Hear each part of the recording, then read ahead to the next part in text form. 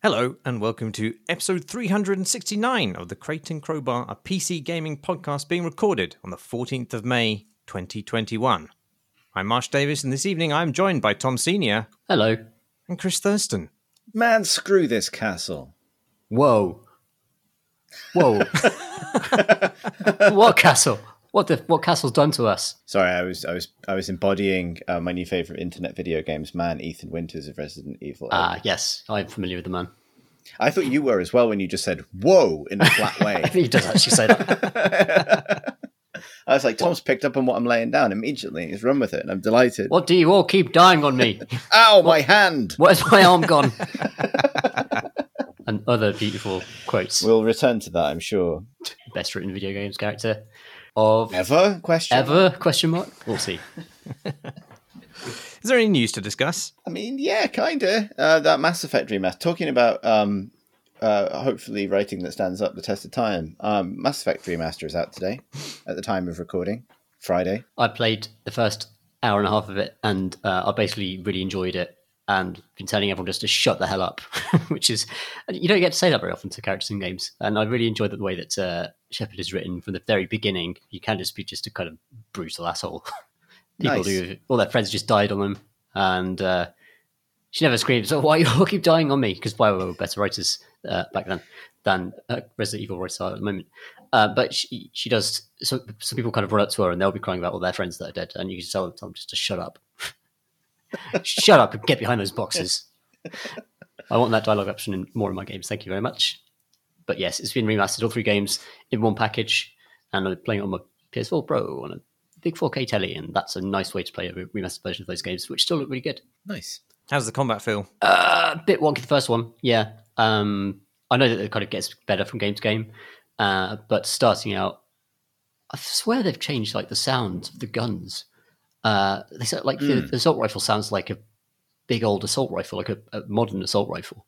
I'm sure it never used to sound like that. I'm sure it was more pew pew, but I might just be my memory. I think just misremembering what. Yeah, maybe everything was tinnier in 2007. Yeah, possibly. But yeah, it's still got that lovely kind of lens flare laden, smooth silhouettes and starscapes to really, really good music. And that just sort of makes my brain happy. And seeing that at high resolution is good enough for me. I feel like I've got no takes left to offer about Mass Effect at this point. I will play it again. And I wasn't sure if I ever would, having replayed the whole series so many times.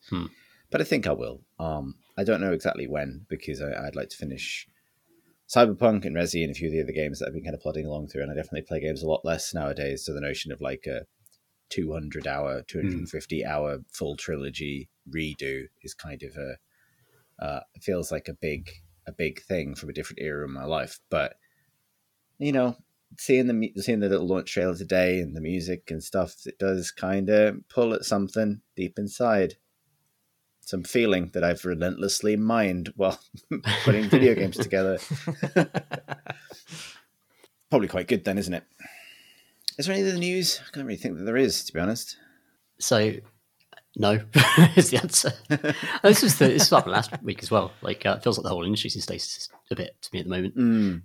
Just sort of a fun headline on PC Gamer that we shouldn't dig into very much, but a quote from Google's developer marketing lead, Nate Ahern, saying that Stadia is alive and well, which is often not a phrase you need to use about software that is alive and well. Yeah, you have to declare something alive. Things. It's just lying very quietly under 6 feet of earth. That's all. It's convalescing. I don't know what that broader story is. I just that headline made me smile, and I'll be honest with you, I'm basically doing the news live at this point. Are there any Stadia stands out there? Anyone who could tell us why it's good? Why we should care? Or is it just going to fade away, like every human life does eventually, and even machine ones sometimes? This is a good story. The Mediatonic developers of Fall Guys managed to leak the entire source code for Fall Guys on Steam through a Steam update. But the and this is like one of those things that is mortifying when it happens. And as someone who kind of publishes things on behalf of a game studio every now and then, this fills me with like vicarious fucking terror. But the thing that is very funny about this is the name of the update, thanks to a default Unity naming scheme, is Fall Guys client, back up this folder, but don't ship it with your game. Oh. Oh, that's rough, but funny. Oh boy, I think they yoinked it pretty quick, but yeah. Yeah. Anyway, thanks, front page of PCGamer.com. That's the news. Should we talk about a game we've been playing? Yeah, Go for it. How about Resi? Oh, yes. All right, Tom. I want to build like so. I played a couple of hours of Resi, and then I was like, I want to hear what you had said about it because I'd seen people reacting to the previous. Yes, I saw that too. Yeah, so I jumped back in, and apart from the very funny part of the last episode, I thought where Alex and Graham had to explain the internet's fascination with Lady Winifred. I do know, by the way. Maybe give you the opportunity to set the record straight. I had this interesting experience of like, I agree with every single thing that you said about it. However, I've had an inexplicably nice time in what is a complete 6 out of 10 of a game. Like it's really deeply mediocre, and I think in some pretty disappointing ways given the history of the series. And I also think it might be a deliberate question mark, kind of like camp goth. Yeah, I'm still trying to figure that out. I'm still trying to figure it out. Yeah, and also that seems to be the reaction of lots of people who like it. People are definitely just really, really enjoying it, and I'm kind of aren't actually, to be honest. Which is why I said all the things I said last week. Yeah. But I feel like I've sort of slipped into a sort of parallel universe where I just sort of like find it all irritating instead of being swept along by the campness, which is delightful though in some ways. So yeah, it sounds like you've been enjoying it. Yeah, so I think, it took me a while to figure out exactly what it is, and because I think there's some real whiplash going on in its awkward position between, as I think you pointed out. Well, it feels like this. It feels like the Resident Evil series escalated in silliness, because it's always been a very silly game, right? Like even, it's worth remembering when you compare it to Resident Evil 4, which is definitely a superior game in every possible way, that is still a game where you fight a tiny wee little Napoleon boy. And so yes. It was, you know what I mean? It's always it's worth remembering big personalities in strange European Gothic locales is kind of a thing the series has done before. And it's, but after that point, as Resident Evil escalated so much and got so silly by the time it hit 6, that obviously they felt the need with 7 to strip things back to basics. I think they've been very explicit about that. And in doing so, they scared the shit out of a lot of people. They made a much scarier game, a very different, a big departure, I think, tonally and kind of in terms of gameplay. And then it feels like they must have been stuck in this pattern of what do we do next? And in the meantime, they did the really good Resi 2 remake and the all right Resi 3 remake. Both of those felt like kind of, they were interesting updates to those games, but also sort of maybe holding pattern stuff to some extent. Like, what does the series do next is not a question that's going to be answered by either of those remakes. And I think that their answer to what the series does next is like the maddest answer they could have possibly come up with, which is, well, we're going to build off what we did in Resi 7, but force it to act as also a successor and a kind of, to the level of absurdity that the series had reached or been kind of waddling around in for a while in its kind of latter day action game horror soap opera days. And that shouldn't work at all, and it basically doesn't. And yet, I am having fun, I think, because of the absurdity of it. And I think there's something to be said for one thing I thought was interesting, and shout out to Discord member Dynamic Calories, Luke, who pointed out that Axios's games news editor did an interview with one of the producers, Tsuyoshi Kanda, where he says explicitly that the intent for the game was to make something far more accessible than Resi 7 that anybody could play, and that meant making it less scary. And that's 100% what they were aiming for. And through that lens, the game starts to make some sense, I think, as a accessible distillation of what a Resi game is. It's not very hard. It's not very scary.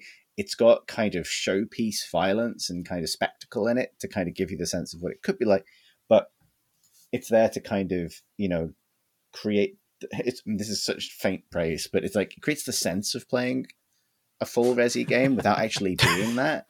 Like, and that's the impression I get from it. And there's a phenomenon I have because it has the its structure, which is a lot like Resi or any Resi game really, where you kind of gradually push back the your kind of access to an environment that gradually unlocks while contending with ammo shortages and various monsters and maybe some kind of boss monster, solving light puzzles or sometimes more sophisticated puzzles, and then kind of moving on to the next area.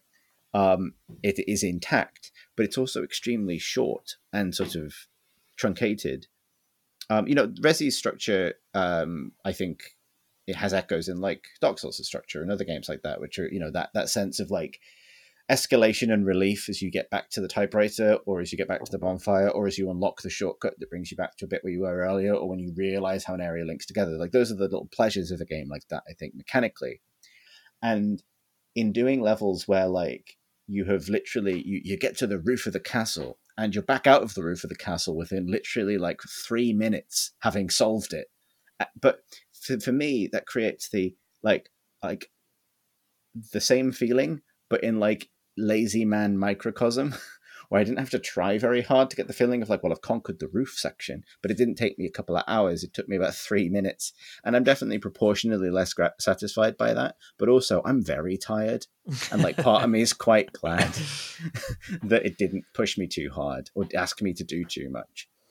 And that is extremely faint praise, because I think you were absolutely right that like one of the strange things about it is this is a series that knows how to do survival horror action in a crumbling village with lots of routes of escape and bottlenecks to form and resources to gather and ways to trap or outmaneuver a horde of shambling horrors.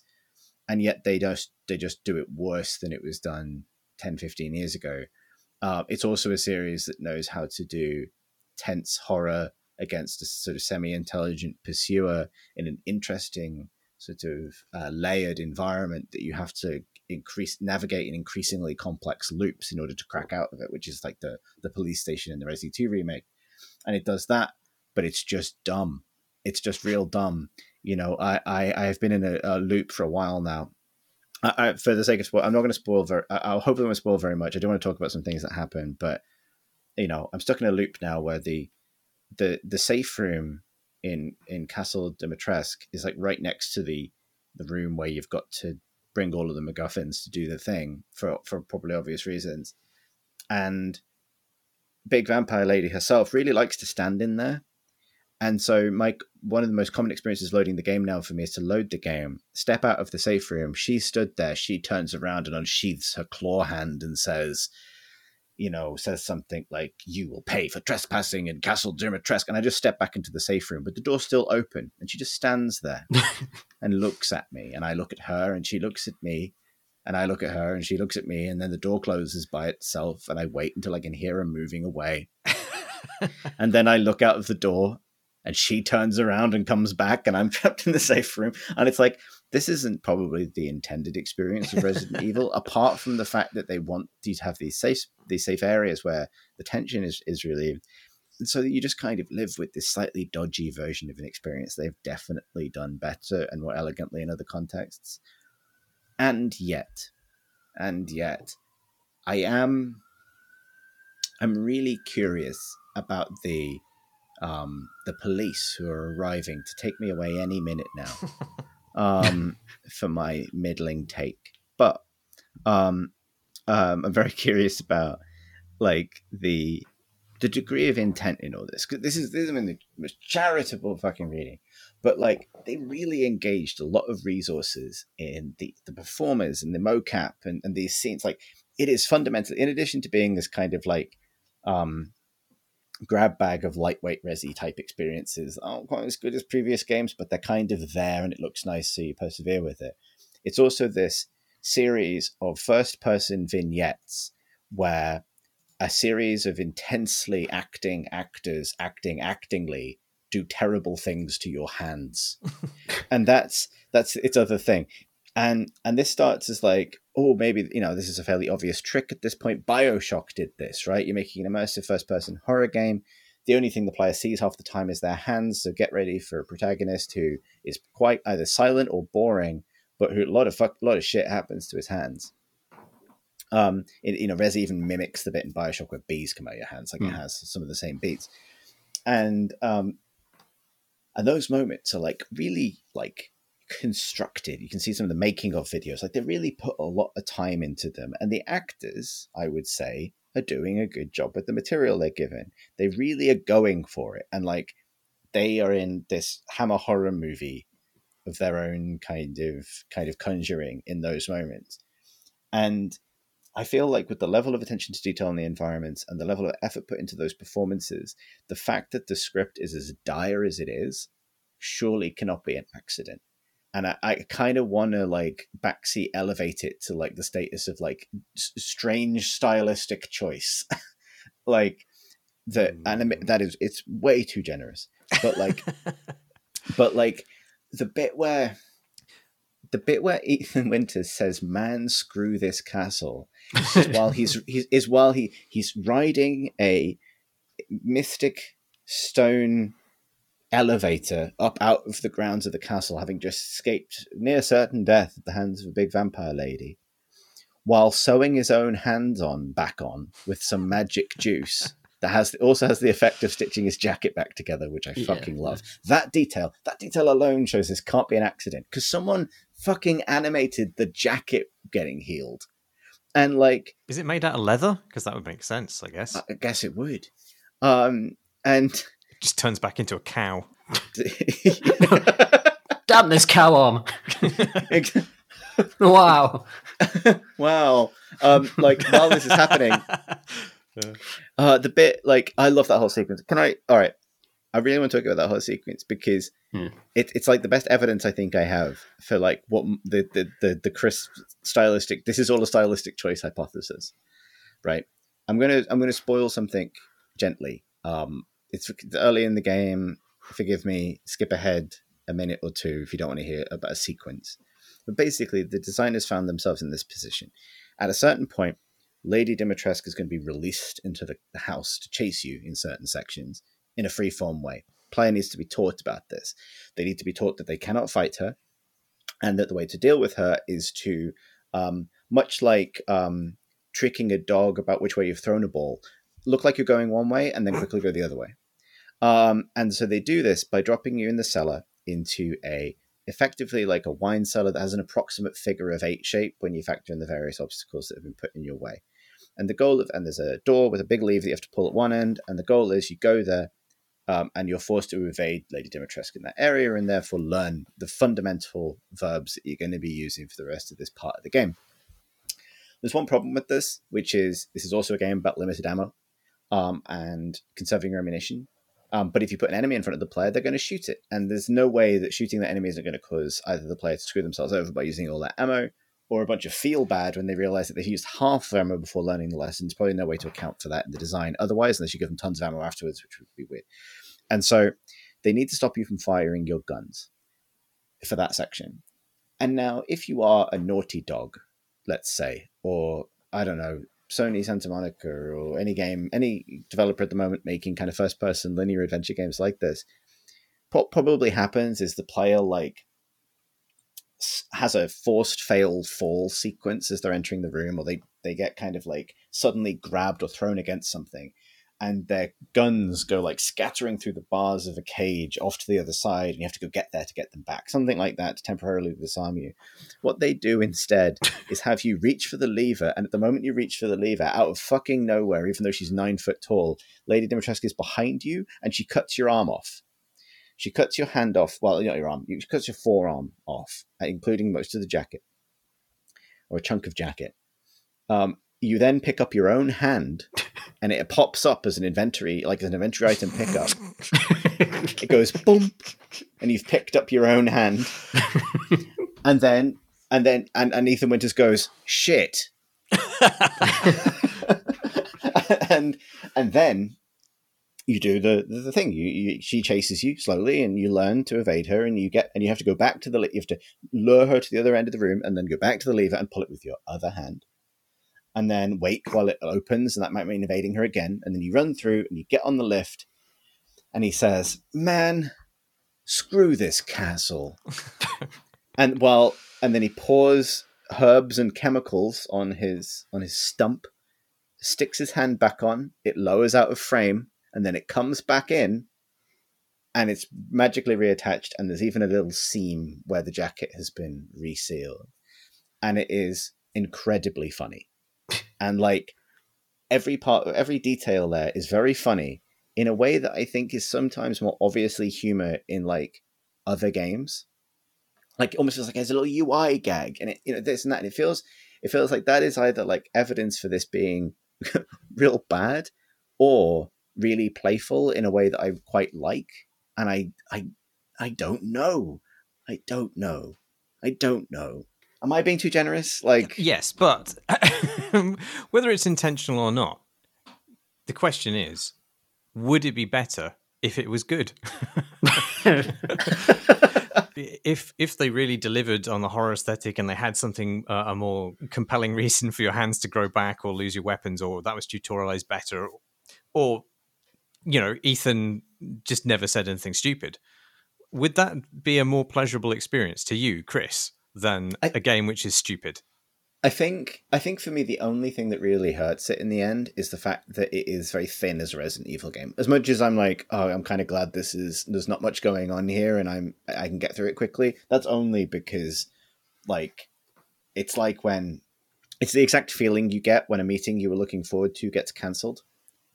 And you're like, well, I was looking for. Actually, no, it's different. It's the exact feeling of a D&D game you were looking forward to getting cancelled. Where it was, I was really looking forward to this, but it would have also been work.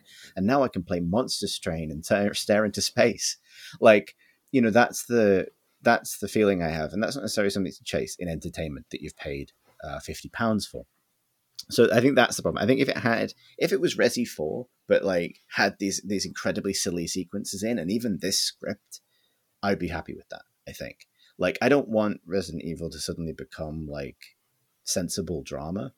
Or, like, and to be fair, it's never had, like, incredible protagonists. Somebody's going to come at me for that. But, like, Leon is not exactly, like, a beacon of personality at the best of times. And so, it's always been terribly written. Like, yeah. That is its thing, surely. But that's the thing, is has it become its thing, right? Like, I feel like what they've gone is do you know what people like about Resident Evil? They like a bit where the man says, "You were almost a Jill sandwich." And like, they've just decided to run with that. It feels like House of the Dead. I was talking to Paul Canavan about this. Like, it has that feeling of like how great it feels to play. Like, if House of the Dead came back and suddenly it didn't have that incredible dialogue, you would miss it. That's what I'm going to say. I think a new Resi game kind of needs to have a moment where someone goes, "Man, screw this castle," while sewing on his own hand. Yeah. I think that's the reason the hand thing's become such a talking point, I think, is because the rest of the game is so drab that those moments kind of almost, like, if you're looking for something to rescue it, you do turn to those moments of just it being completely inexplicably batshit. And if the rest of the game was better, that would be more jarring in a way. Like, if the giant vampire woman was like intelligent and actually pursued you properly, as the Nemesis does in previous Resident Evil games, even though when those sequences are scripted, like he slams through a wall in a preordained place, there's a real terror to it, and the way the movements are calibrated so that you're only just slightly faster than him, and you can use environments in ways that you've not seen other enemies use it. And she's a completely dumb monster who just walks very slowly towards you while cackling and repeating lines over and over again. And in that context, having your arm chopped off in a comedy cutscene suddenly is a highlight of the experience, rather than being something that is just like far out stupid. It's like it happened in Alien Isolation or something. It is, yeah. It'd be like, whoa, what? Alien Isolation is a good game, so it doesn't need to kind of create these really batshit nonsense moments and have these kind of really, really cartoon villains. There's a kind of a staple of them. And without that, it would all just be like very staid werewolves and kind of gothic horror stuff. I don't know. I still think it's not very good. No, I don't think you're wrong. I think maybe I'm like, I'm trying to crush it until there's a diamond there, but like, Yeah. I mean, I will say this, I'm finding it surprisingly quotable for a game that is as bad as it is. Like, when you first, I'm not going to spoil it, but like when you learn how to harm the vampires, like Lady Dimitrescu's daughters each, which is like a mini boss fight, the first time you're kind of shown, this whole sequence where you find out how this works is dumb, but after you figure out how to deal harm to these otherwise invulnerable kind of pursuit characters, I'm pretty sure she says, "Oh no, my body," which is one of my favorite things anyone in a game has ever said. and like, and that keeps coming back to me as well. Like I don't know. I think I feel as like were it not a Resi game, had it just sort of plopped into being out of nowhere, I think it would be heading for some kind of cult status. And I think maybe on the intentionality side, part of me is like, it does feel quite calculated to attract a cult following in a mainstream way. Maybe that's the most cynical thing I could say about it, is like, it feels like, you know, Resi 7 didn't really give you any memes, you know? This man sure doesn't like mold, whatever. Yeah, there are definitely bits like that. So in that same castle, like one of the things you have to slot into another thing is a famed bottle of wine produced. It's a vintage produced by that castle, and it has to go in a wine bottle holder somewhere for a door to open. And there's a bit of kind of text you can find, which is like, "Oh, this is magnificent boutique to it. It's really nice." And then you find out and it's just labelled in your inventory as virgin's blood.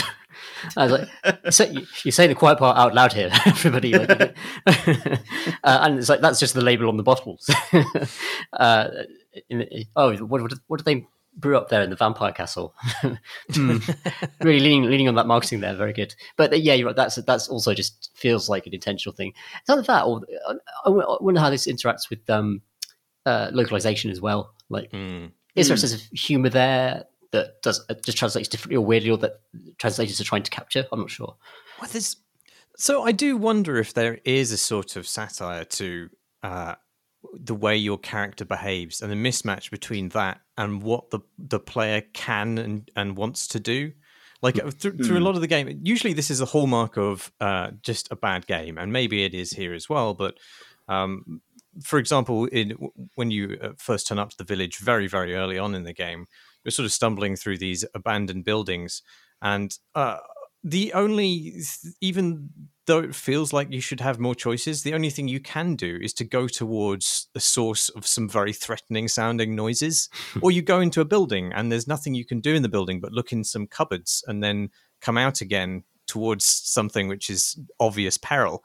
And there's no reason at all, no in-fiction reason why you would go into a building and look in the cupboards. But you do as a player, because that's literally all you can do. Maybe my baby is in here. And that doesn't make any sense. Like, Ethan is obviously fucking insane. But there's an even earlier point in an earlier cutscene where your wife is preparing a big vat of soup. And your character reaches for it as though he's going to put his hand in the soup. He goes, "Oh, what's that?" And it's like he's going to just plunge his hand into a boiling vat, and she kind of slaps his hand playfully away. But that's what you do if you're reaching for a bread roll or a cookie. You don't do that with a giant bowl of. Well, maybe Ethan does, because he's invulnerable hands. Invulnerable hands. Yeah.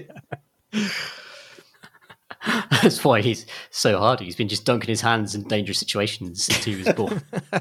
Just really hardening them up for the inevitable chopping. Oh, God. Ridiculous man. That. He is a ridiculous man. His total lack of concern for his wife is pretty amazing as well. Yeah. Jesus. Shit, he exclaims. Oh, God. It's so strange. I'm gonna finish it. What else are we gonna do with the time? Exactly. I think it's maybe coasting on that. Like, I think it's such a strange thing, and I like maybe it would be effective at kind of like getting. God, I usually hate this line of argument, but like it has achieved that thing of like getting people talking about Resi as a kind of new exciting thing again, which I don't think 7 actually achieved. I like to talk about that interview. Like, I think they were right. I think 7 was too scary for most people. And I think that's an interesting thing to enter into. Like, we passed through that era where it felt like the future of this genre was going to be like PT and Resi 7, where they were really pushing how scary, they could make like a first-person stripped-back horror experience, basically learning all those lessons from like immersive first-person games that, you know, of that era, you sort of your Gone Homes and whatnot, and like really pushing that. And also, you know, games like Alien Isolation, which I think is an incredible game, but actually I think struggles because it's so scary. You know, it is. They did an incredible job of making it fucking terrifying, and that is like kind of what you sign up for until you're in the middle of it. And there aren't very many people who would sit through a 20-hour horror movie, let alone a 20-hour horror movie that they had to press forward on an analog stick to keep it going. And so, you know, there's all these interesting tensions in that genre, I think, between what players say they want versus what they actually want, how long an experience a horror game can sustain when it's really scary. And I do think that Resi 8 is a concerted attempt to solve that by both deflating the tension every available opportunity, intentionally with things like safe rooms, and probably unintentionally with just the entire personality of Ethan Winters, while also in itself adopting this like anthology format where you're kind of, you know, it practically is an anthology thing, right? Like you're kind of, it's just one story, but it really is like a handful of dedicated horror scenarios that are really each individually heavily themed. And I suspect both of those things are quite concerted efforts to provide ways in to horror games for people who otherwise wouldn't play them, and that's worthy, I think, in and of itself. I think that would also explain why like some of the perhaps most successful, almost watched horror games are actually been streamed on Twitch, and then actually they're enjoyed one step removed by the audience reacted to someone reacting to Five Nights at Freddy's, to the jump scares, and that's kind of almost like a secondary form of entertainment from the genre that is more accessible than just that guy playing it in a room on his own and shitting himself. Right. And I think there's also like, you know, there's something to be said, like, and that feels like maybe the intentional part of its design, that like, you know, these are not just going to be generic horror gribbles. We're going to make the vampires sexy. We're going to make, but in a kind of interesting way where Twitter will feel okay about its big old horn. Like, you know, because it's not explicitly titillating, or it sits on a kind of a different axis in some ways. And so, and similarly, like the other monsters are going to be kind of interesting. We're going to pay some actors to just ham the fuck out of this. Not just the monsters either, but like the villagers, like who are all going to give it like 12 out of 10, 100% of the time until they die 80 seconds after you beat them in every case. And Ethan like reacts as though like with just far, far greater distress than his wife. Yeah, I loved you, girl I just met. But I've got to die now, Ethan. You could just not stand on that plank. I know. She dies in such a stupid way. I was always shouting at the screen. Exactly. It's so stupid. It has the very specific energy and intensity of like you've gone to the first night of a secret cinema. And the actors are all like overdoing it because they haven't learned how to dial it back to where it should be yet. That's maybe that's a reference for me, but you know, it has that. Yeah, I actually quite like that. There's something quite comforting about it.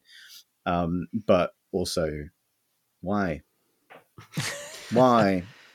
enjoy the upcoming PT ripoff and other bits that they've just nicked from other games.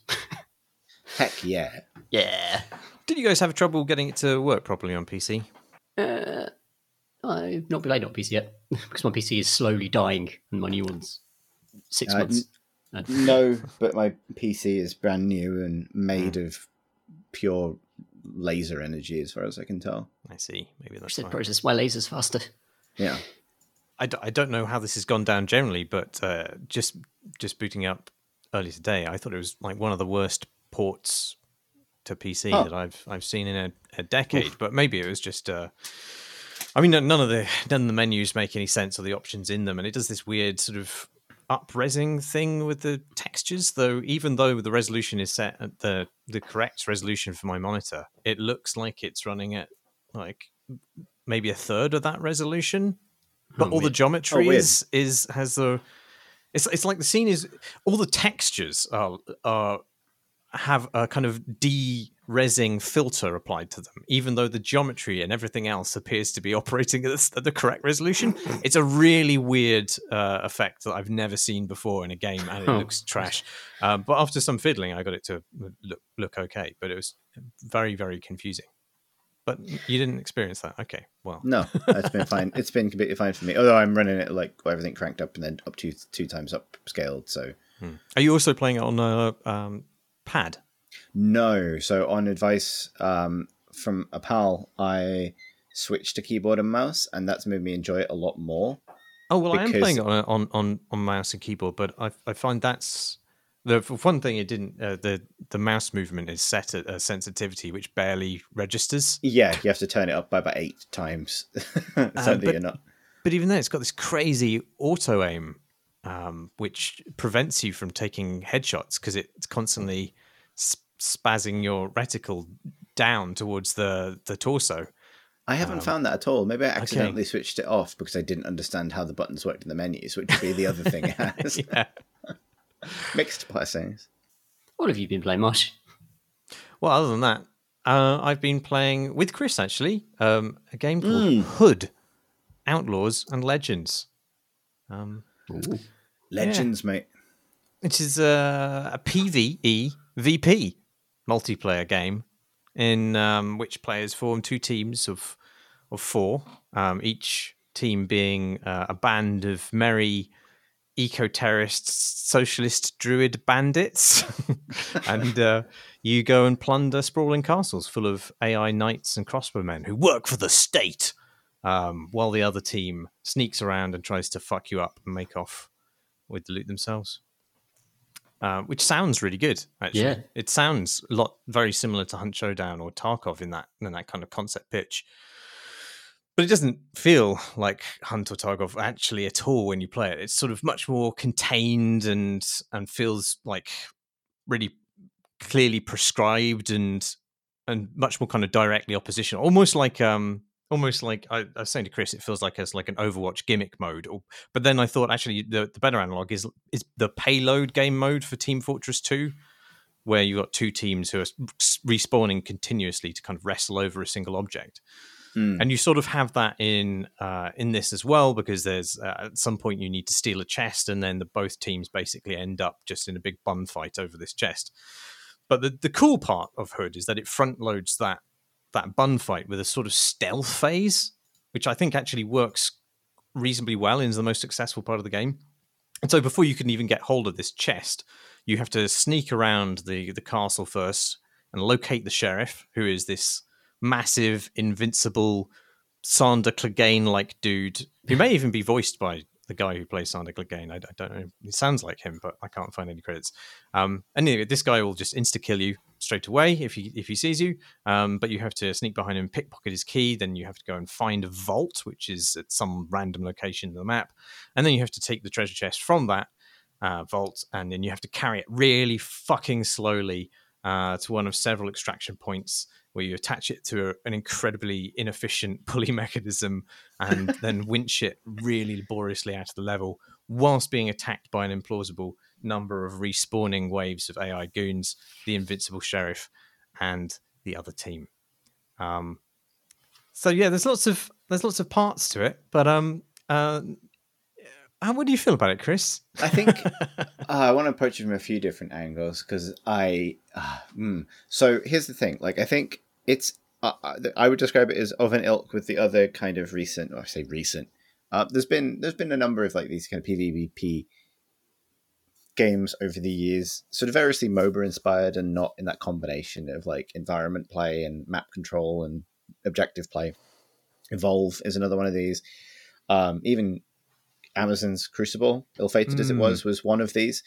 And what I think is interesting is you identified that what you end up with is this effectively respawn point battle. I believe that is an output of these modes failing, not the goal.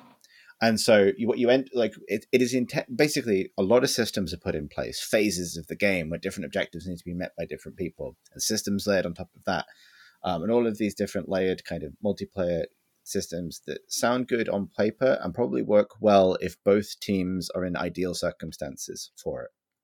i.e., both teams of players are approaching it in the same way, basically, and are probably all working together very closely. It works.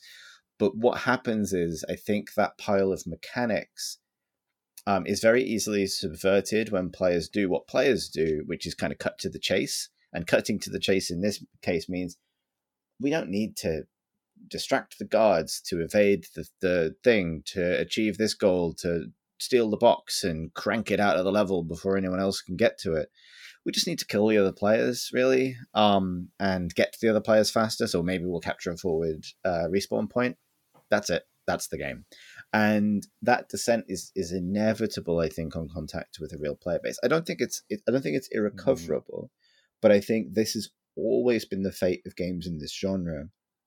And I think it's interesting because it's not to diagnose intent, because I think it is difficult in some cases, but it often feels like in some cases you've worked backwards from what feels like a really good idea but needs to be rigorously sense checked against what players will actually do in that scenario.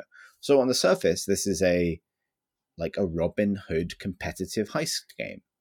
That sounds cool, right? There are echoes of Thief in some of its little mechanics and things like that. And that sounds great on paper. And then the question is, how do we get players to actually behave in a stealthy way? How do we encourage players to care about being seen or not seen? How do we get players to do the thing we want them to do for the fantasy of the game to hold together? Which is a really tricky design logic. But do you think they've actually attempted that in the end? Yeah. I wonder if they started doing that, found that they couldn't nail it, and then went with a different solution, which actually doesn't sit well with the metaphor of being a bandit attacking a castle at all. You see, I think so many of its mechanics are trying to encourage you to play a certain way that I think, including the ones that do work, and I would like to talk about them a little bit, that I think it's really clear that, like, but I often don't think it's problems like this are solved by adding more mechanics. But for example, there's some things that I think are fairly elegant in terms of how to do a competitive stealth game. So if a guard can see a player, that player is highlighted for all of the enemy players as well.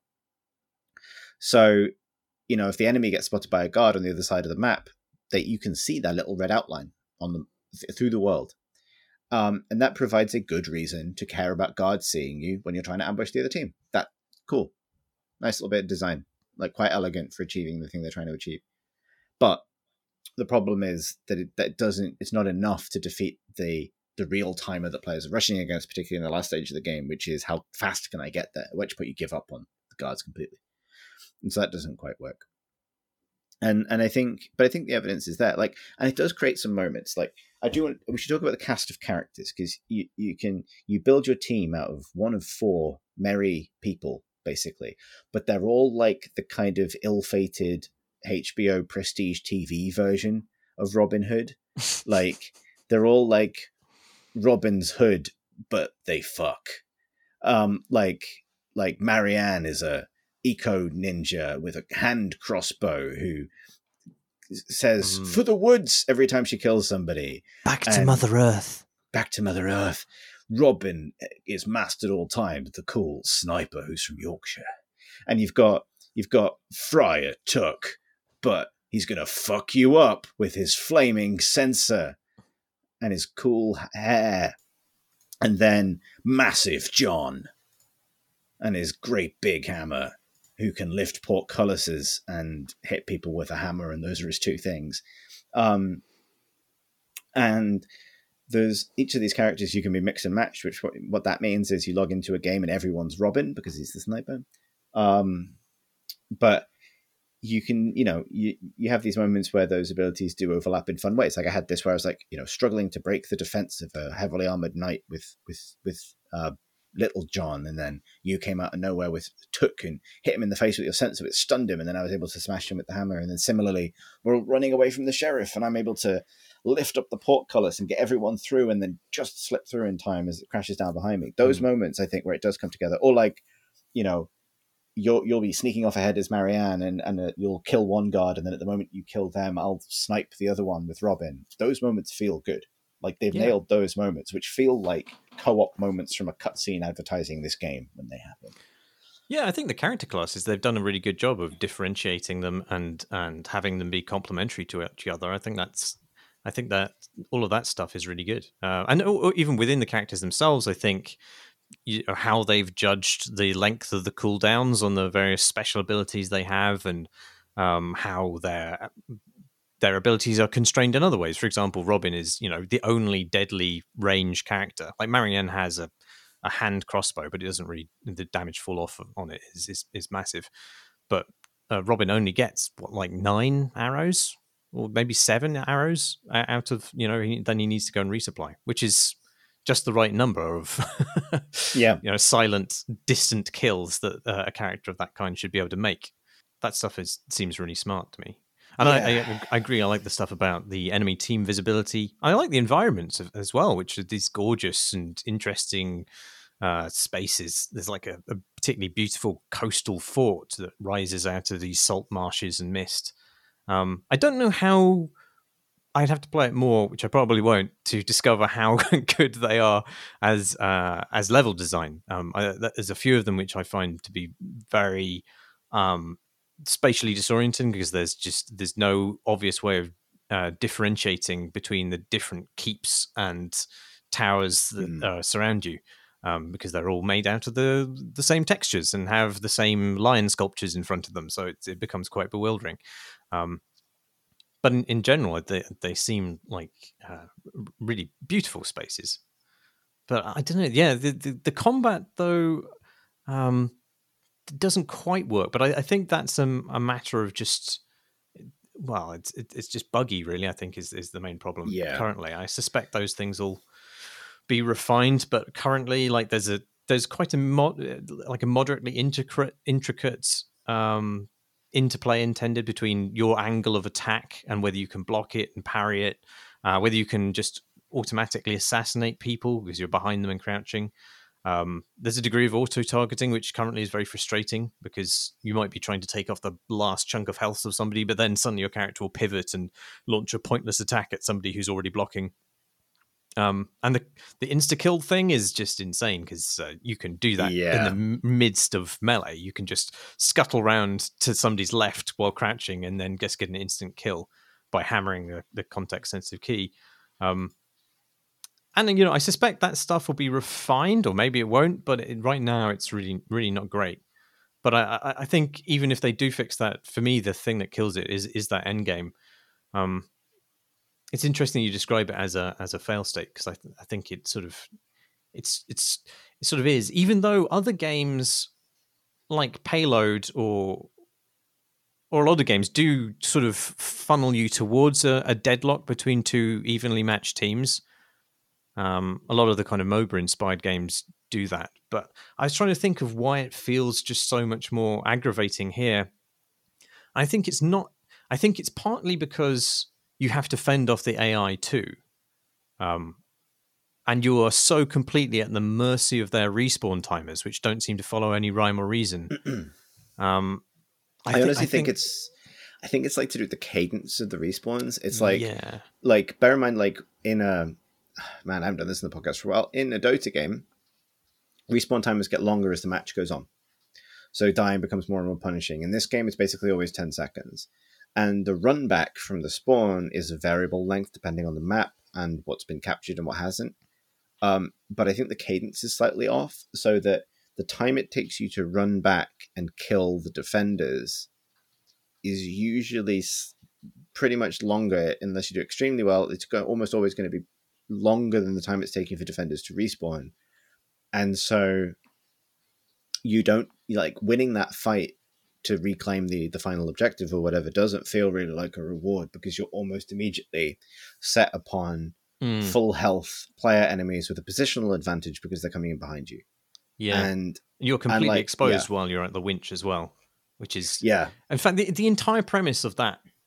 Can we talk about Robin Hood's cranking it mini game, where like every level, the only way to extract the chest, even though you apparently arrived somehow, is to place it on a little platform, and then there's 2 cranks that can be cranked by people who have to then stand there and crank, and they can't do anything else. And if both people, if a melee character is cranking, goes faster. if it's 2 people, also goes faster. But those people can't do anything, and they're completely exposed. And I understand most of the design logic why it has to be this kind of particular set of locked in pieces. But the fantasy of like, we are Robin Hood, we're stealing from the rich to give to the poor. But first, we have to commandeer a little crane. It's so disconnected from whatever the fuck is going on. I think that also it definitely contributes to the feeling of chaos at the end of the game, right? Right. Yeah, and I think that's the problem, because it's not a deadlock that is stable or determined by the skill of the players, because there are so many interacting systems just sort of just colliding chaotically at that point. But there's not really, you're designed to switch back and forth about which team is on the winch, and ultimately it doesn't actually matter. What's insane about this is the win condition for the game is undermined by the whole chest winching as a metaphor anyway. Like you can as a team winch that chest 90% of the way, and the other team takes over, winches it the remaining 10 minutes, and then wins, because apparently it doesn't matter to whom you're winching on the other side of this wall. And well, you steal from the winch, give to the poor. And just, I don't know why that. I mean, this makes so much less sense than having your own separate capture points. And I think having separate capture points would resolve some of the problem of just focusing everything on this chaotic brawl over a winch. Yeah, it feels like it should be, I don't know, a backseat redesign the game, but it feels like either when the chest is claimed, an exit should be randomly nominated, usually pretty far from the chest, right? Like, so players don't really know where they're going with it, and that's disadvantageous. Maybe also, like, there's a moment in the tutorial where it says that the sheriff will try and reclaim the chest, and as far as I can see, I've never seen him do this. But no, he just walks around it. Yeah, if the sheriff actually picked the chest up and took it back, and then it became a game of trying to get it back off the sheriff for both teams, I think that would help. But it ends up in this grind. Yeah.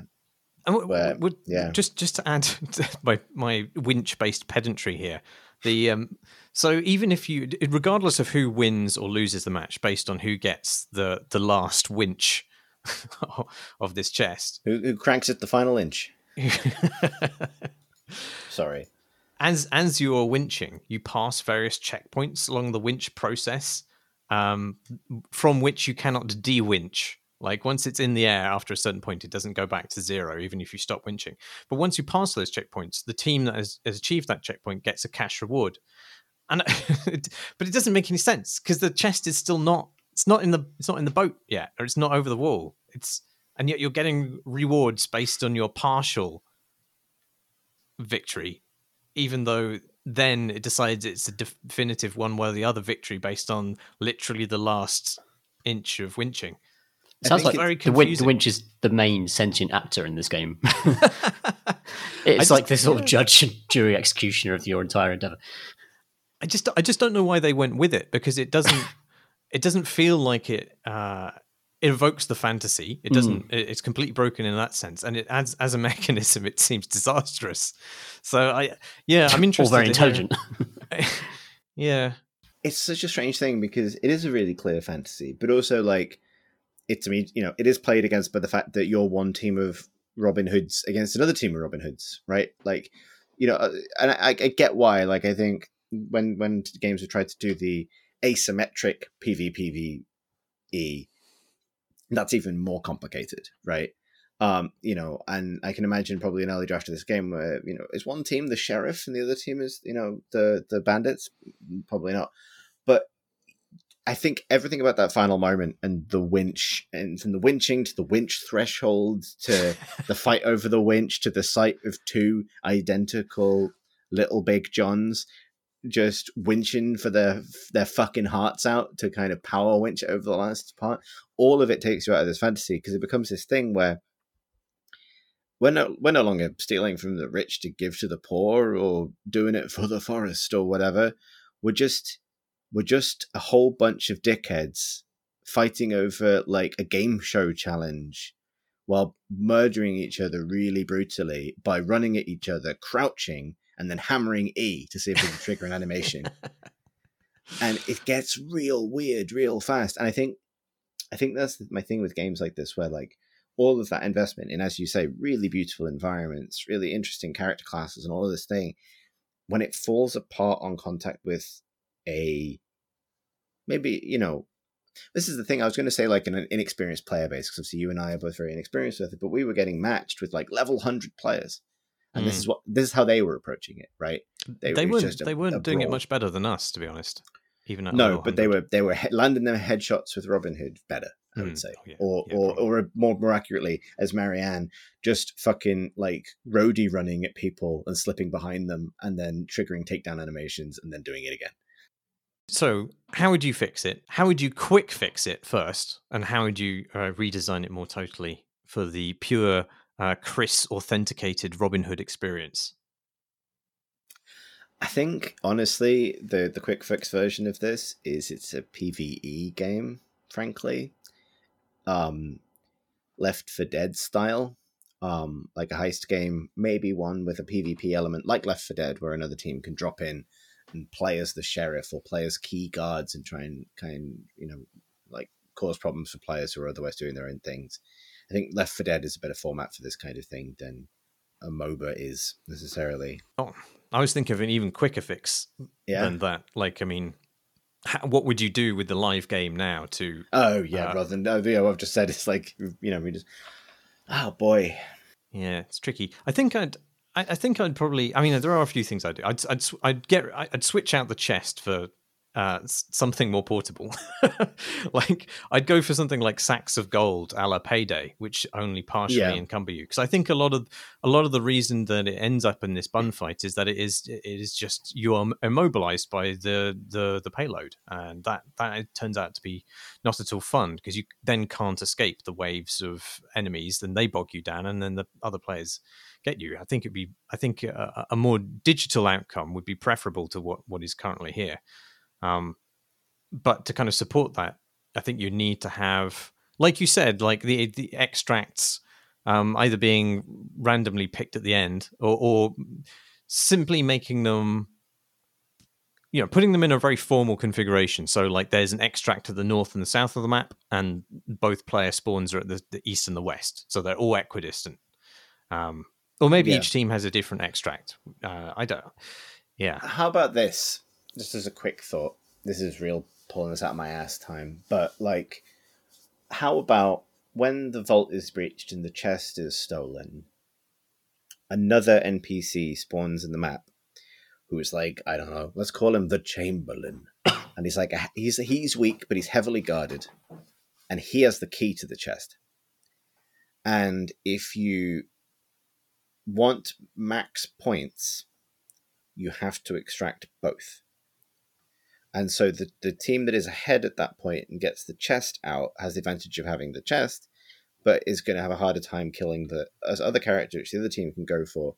And then when you end up in this stalemate where one team has the key and the other team has the chest, they're both incentivized to try and clash with one another, but probably over more of the map and while having more things to play with in each case. There's definitely sides that don't quite work, but like something about having like a second objective at the end. So having something that opens up that allows you to have, maybe not a fail state, but an alternative win condition, I think would be more in keeping with what begins in the first half of the game. Because the first half of the game, you have so many options. There's many different kind of strategies you can pursue to locate the sheriff or find the vaults, and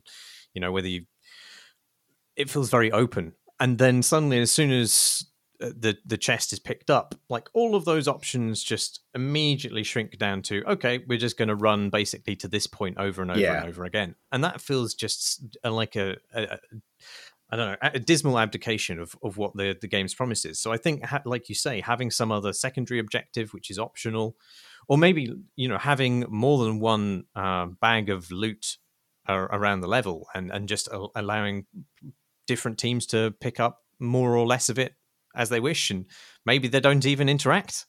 Maybe they just happily steal from the AI and give to their own separate winches. How about this? All right, how about this?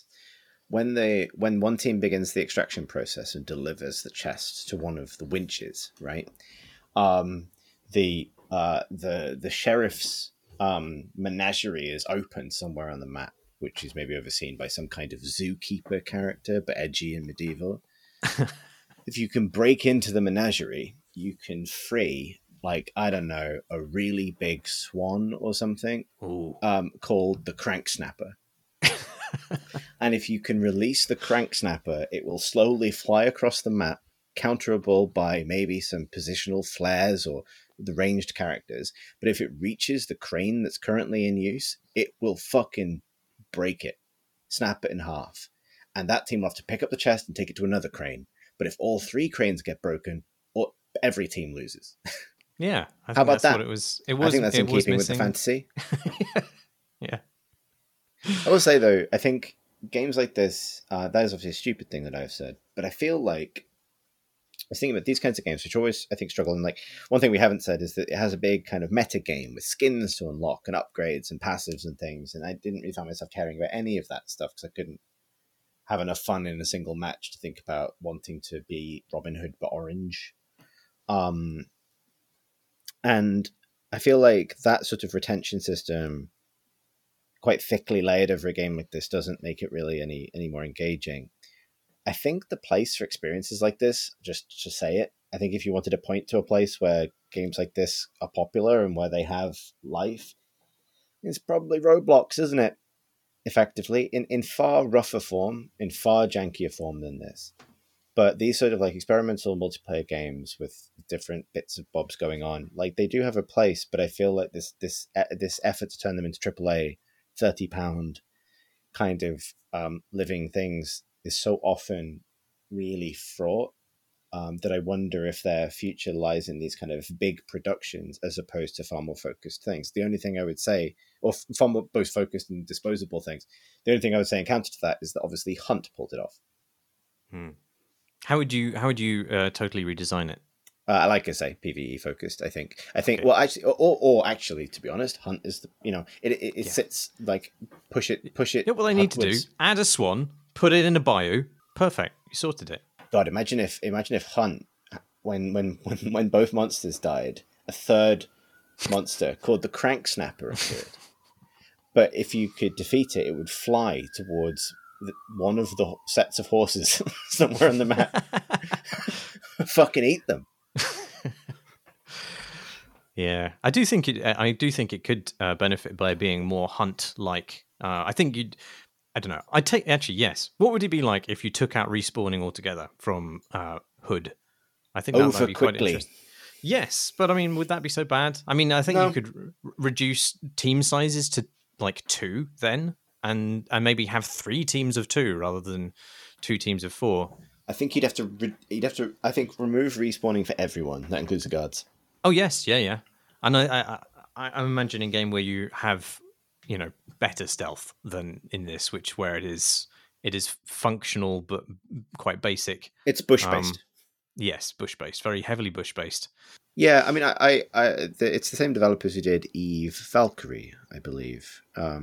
Which I did like, and I do hope that something can be kind of made of this. It's just, it's always a bit of a shame, I think, to see like a really clear fantasy in a well executed world just kind of get defiled by the way players actually act when they're in it.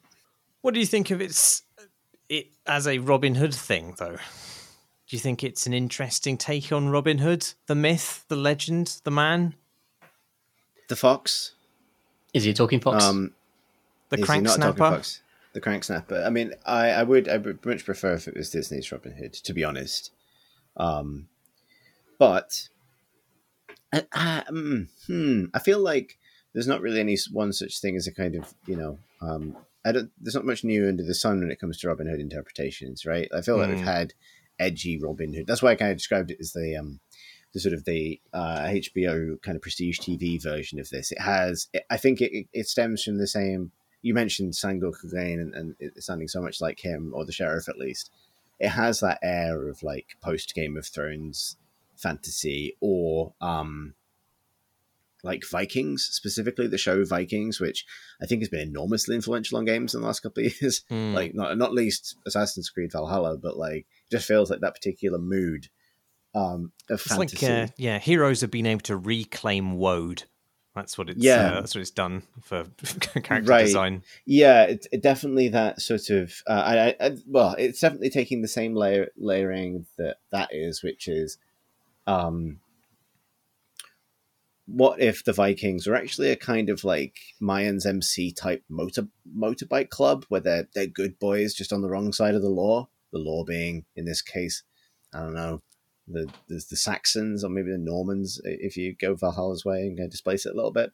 And so it's that same sort of like, I guess it's trying to frame this as a kind of legends are formed as outlaws rise up against the monolithic state, but presented ahistorically. I don't think that necessarily.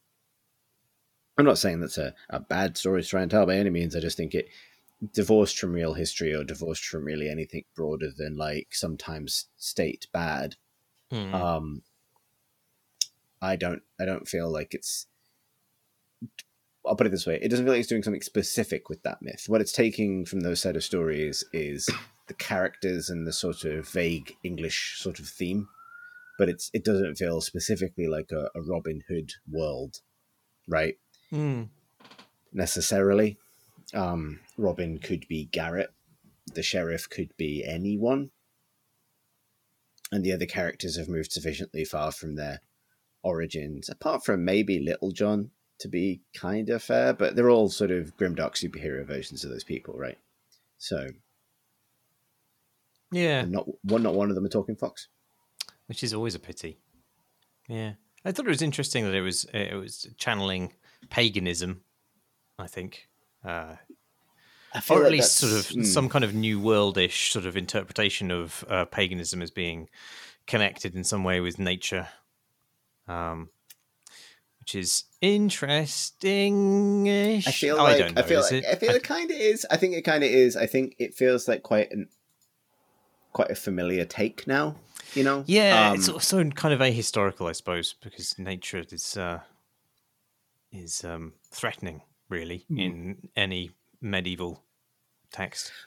I will As say this, exemplified, in fact, by the upcoming Gawain and the Green Knight film, which is very exciting. that is really exciting, actually. I want to talk about that actually, but final note on the Robin Hood thing. I think it does succeed as a kind of evocative, sort of like gothic, low fantasy world, right? Just not from just in terms of its environments and the characters there. Like, looks and feels good, but I don't think it's necessarily an entry in the kind of canon of Robin Hood interpretations with much to add or say. No, I mean, like you say, it could be genericized, and it would be basically any sort of low fantasy setting, really. I think it's kind of a shame that they've taken that Robin has no charisma. I know that like tellings vary on like who he or indeed she was and how they behaved and who they were and how they acted and what kind of personality they were, and that changes dramatically. But having them be simply like mostly silent or at least so taciturn that you can't really get a personality other than gruff. The forest sends its regards. Yeah, apart from maybe Stark being the kind of the theme there, like he's some kind of Crannog man. Crannog man versus the Crank Snapper. See, we fixed it before their very eyes. Us, a bunch of dickheads. I think that seems like a bit of a missed opportunity because it feels like he should be your poster character, right? If you're making this game, and so for him to be very, very anonymous feels like maybe a little bit of a missed opportunity. Maybe they actually are going for like the kind of V for Vendetta thing where there's masked anybody. I don't know. Who knows? Curious. But it's from hang on, I don't actually know which. I think it was Sumo Newcastle who did this. Yeah. But obviously Sumo, I think, did Sumo start in Nottingham? It's definitely got a Nottingham HQ. Was that not Escalating Podcast Voice the thing that became of the CCP Northeast studio? Go higher, Chris. Go higher. I'm really unsure about this, but it feels right. Anyway, I think they did Valkyrie. What I was going to say is that obviously having a Nottingham studio as part of your stable of studios, which possibly contribute to this game, would make sense of it as picking Robin Hood, or even well, I don't know. I mean, there are versions of Robin Hood which have origins in further north, but I mean, yeah. Yeah, I will say this. I think Robin Hood is maybe under-tapped resource for games. In fact, it's actually astonishing to me that there hasn't been a Robin Hood Assassin's Creed game. But I don't think this is it. Other way to fix it. Take the other great story, predominantly about a forest full of thieves, and make it a PvE Princess Bride heist game based on the final sequence of that film, where your character classes are Inigo Montoya, the Man in Black, Fezzik, and you go about doing basically exactly the same thing, but it's funny instead. Yeah, I'd play that. Sorry, it's kind of like Team Fortress 2 level, that last castle siege actually in that film. It is, yeah. You got to push a little cart with a effigy on it. And a sword fight up a staircase. Very good. Yeah. What were you going to say about the Green Knight film? Whoa. I'm really excited. Yeah. I have no idea it would be good based on the trailer, actually. But I'm a big fan of Dev Patel anyway.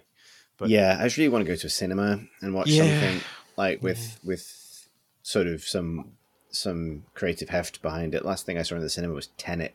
I watched that the other day. Did you? Watched is a strong word for it. I think it's kind of like as a game. If as a game Tenet held together, I'd enjoy it more. But it breaks its own rules. If you sort of literally from like the same sequence of the fight sequence, like from one cut to another cut, it's like, no, you've explained how the rules work. This what you're doing makes no sense. Yeah, what a mess. Oh well. Yeah. I feel like it feels like, ironically, for the format of that film, they also worked backwards from an end result, which is this central sequence in the film, the airport heist bit, is going to be, that's the whole point for everything in it, really, all of its logic, everything else. I'm going to work backwards from that and post it to try and turn that into a film, and I just don't think they did, really, because everything else in it is like, I think just beloved British character actors read Wikipedia articles for semi-interesting things that could have been a podcast. Like I would listen to the podcast where Michael Caine explains what nationless zones in airports are. I would watch that. I'd listen to that podcast. I really would. I think that very entertaining. I was surprised to find it arrive as ostensibly a scene in the first act of Tenet. Don't know how we got onto this. If readers, listeners, write in with how you turn Tenet into a game, because there could be some game mechanics in there, bullets coming out of walls, reversing time, all that. It makes no flipping sense because it immediately just. Oh, if an explosion happens backwards, it's cold. What? What are you talking about? Absolute nonsense. I didn't realize, but before that happened, this room was explosion level hot. Is it stuffy in here? Has an explosion not unhappened to it?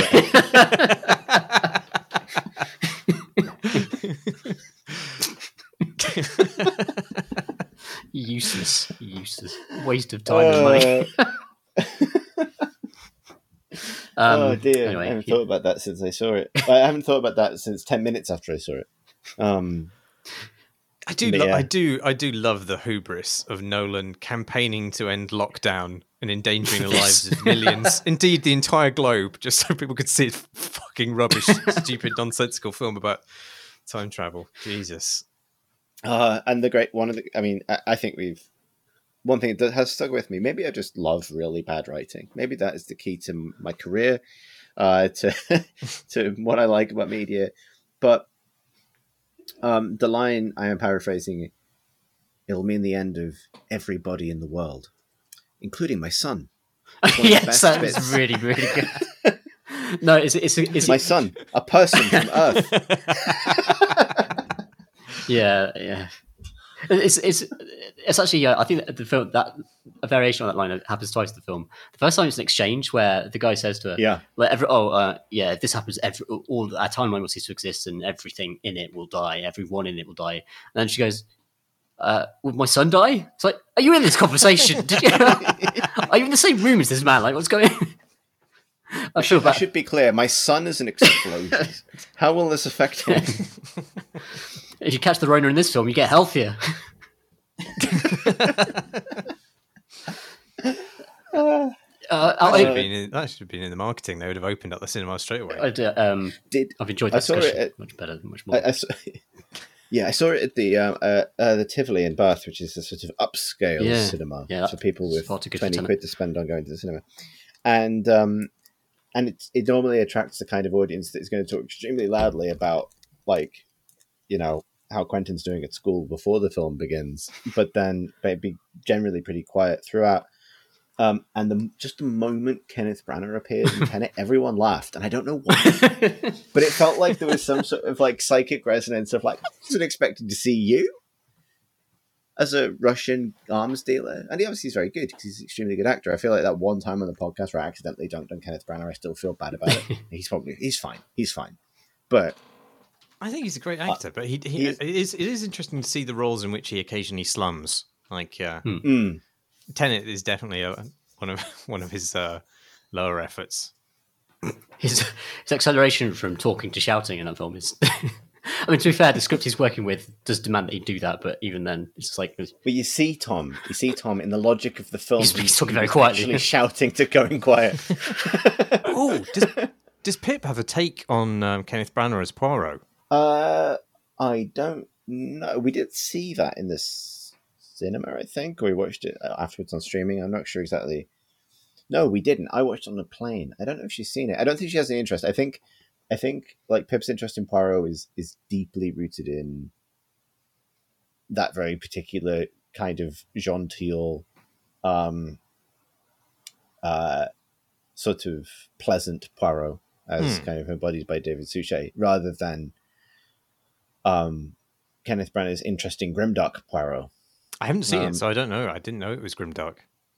He's fucking angry. Oh.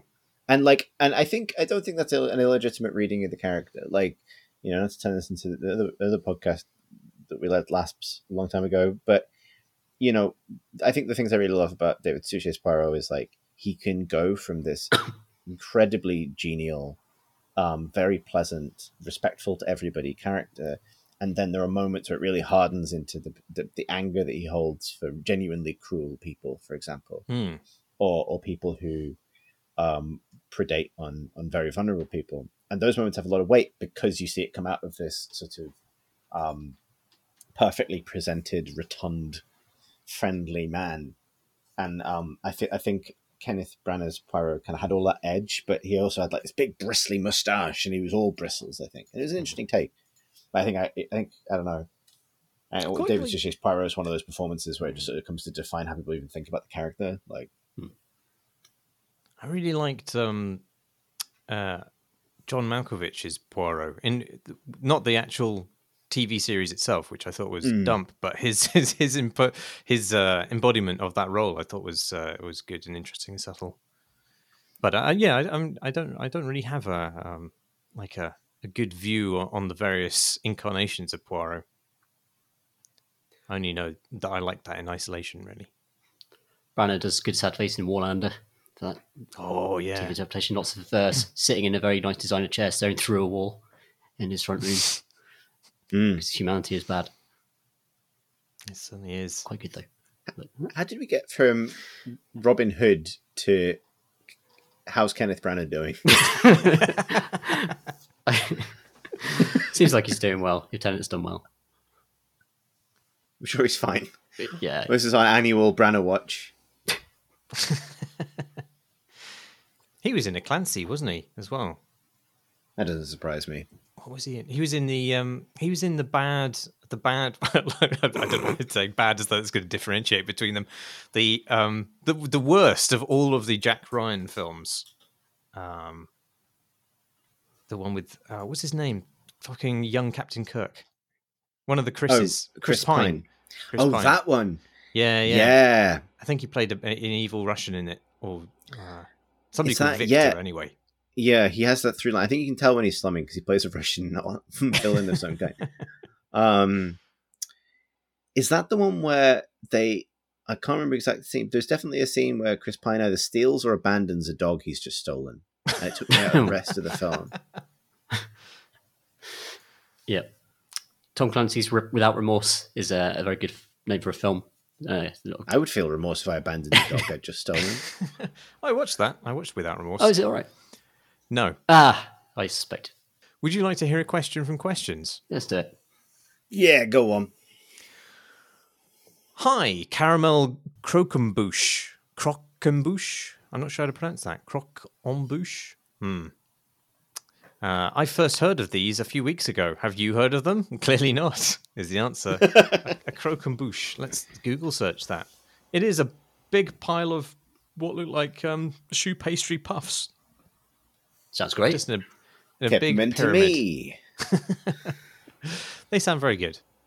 The writer continues. He signs himself a listener, by the way, so that's how we shall refer to it. I listened to your discussion of Resident Evil 8 in episode 368, having just finished playing the Resident Evil 2 remake.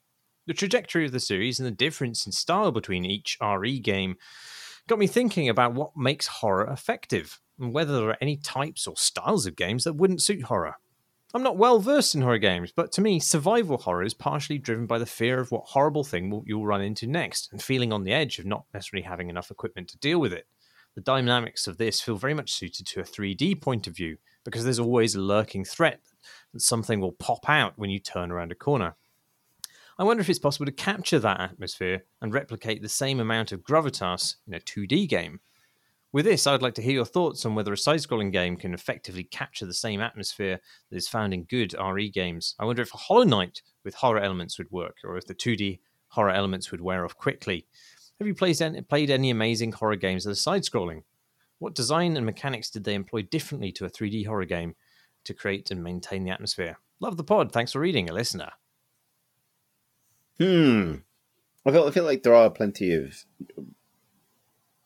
2D horror games, right? Yeah. Like this is, I mean, you can do horror in more or less any medium. I'm not saying that you create exactly the same experience as a survival horror, but there's nothing necessarily about that format that is necessarily that different even to early Resident Evils, which were, if not 2D, but they were limited movement on a painted backdrop.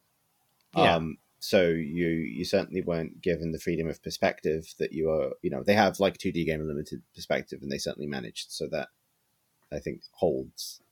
There's a very good 2D side-scrolling horror game called Lone Survivor, which is very much in the sort of Silent Hill vein, but I think that also has a sort of survival-ish element to it, where you're actually kind of very resource poor throughout and have to think quite carefully about what you do. Yeah, I think it is. Effective. You can go back as far as Alien Breed, stuff like that, which is top-down shooter, ostensibly, but also you have to watch your ammo, and also the aliens could swarm you, and there's a certain pacing to the way that they're revealed at the edges of the screen as you're opening new doors and stuff like that. Actually, opening doors and roguelikes and things like that can also provide the same sort of horror shock. And you could even go back to interactive fiction, some pretty good Lovecraftian interactive fiction. I think one's called just Innsmouth or something. I'll find out. Antonio's put me onto it, and I'll send that to Marsh for the show notes. I would also point to World of Horror for the same thing. Oh, yeah. Which is the sort of Junji Ito inspired.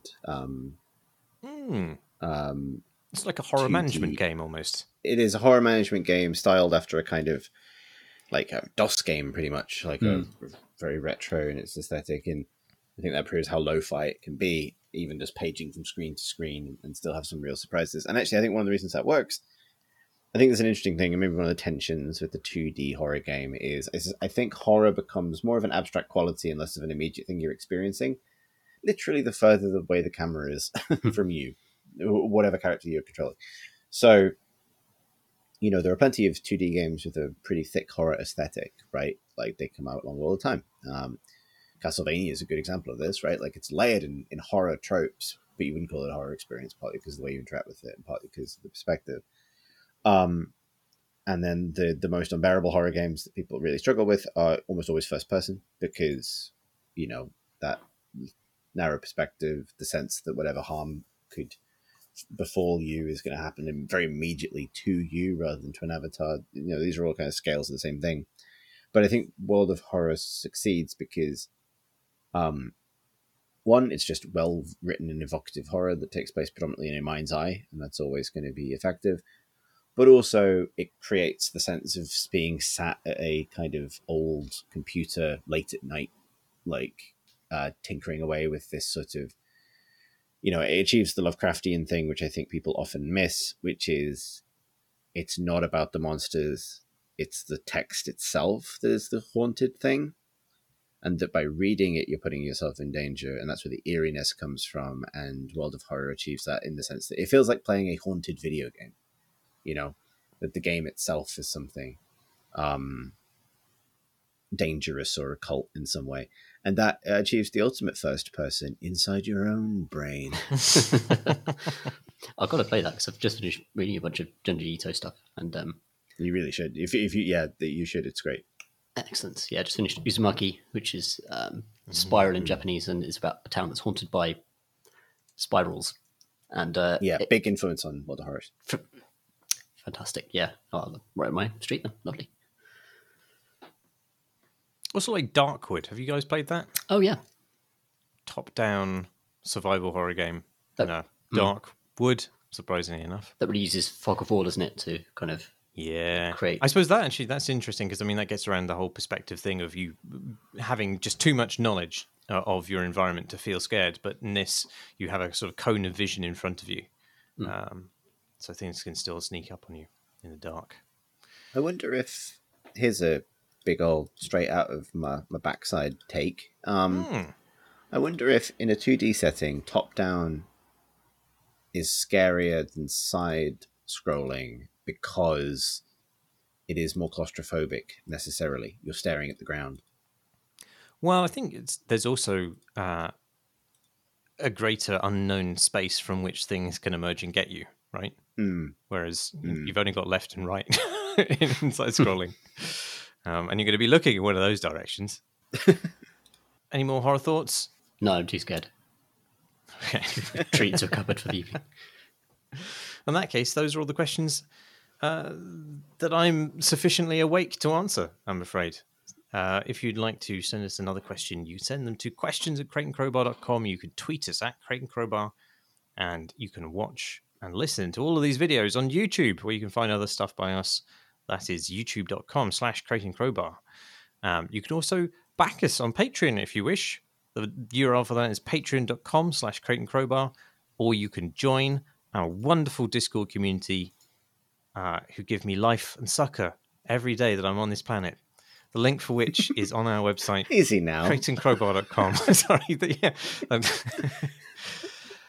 They're very nice. I did mean that. It sounded like I went overboard there, but I...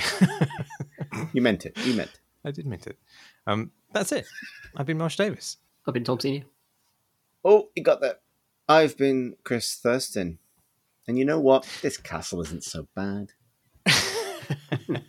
Thanks for crank snapping, everybody.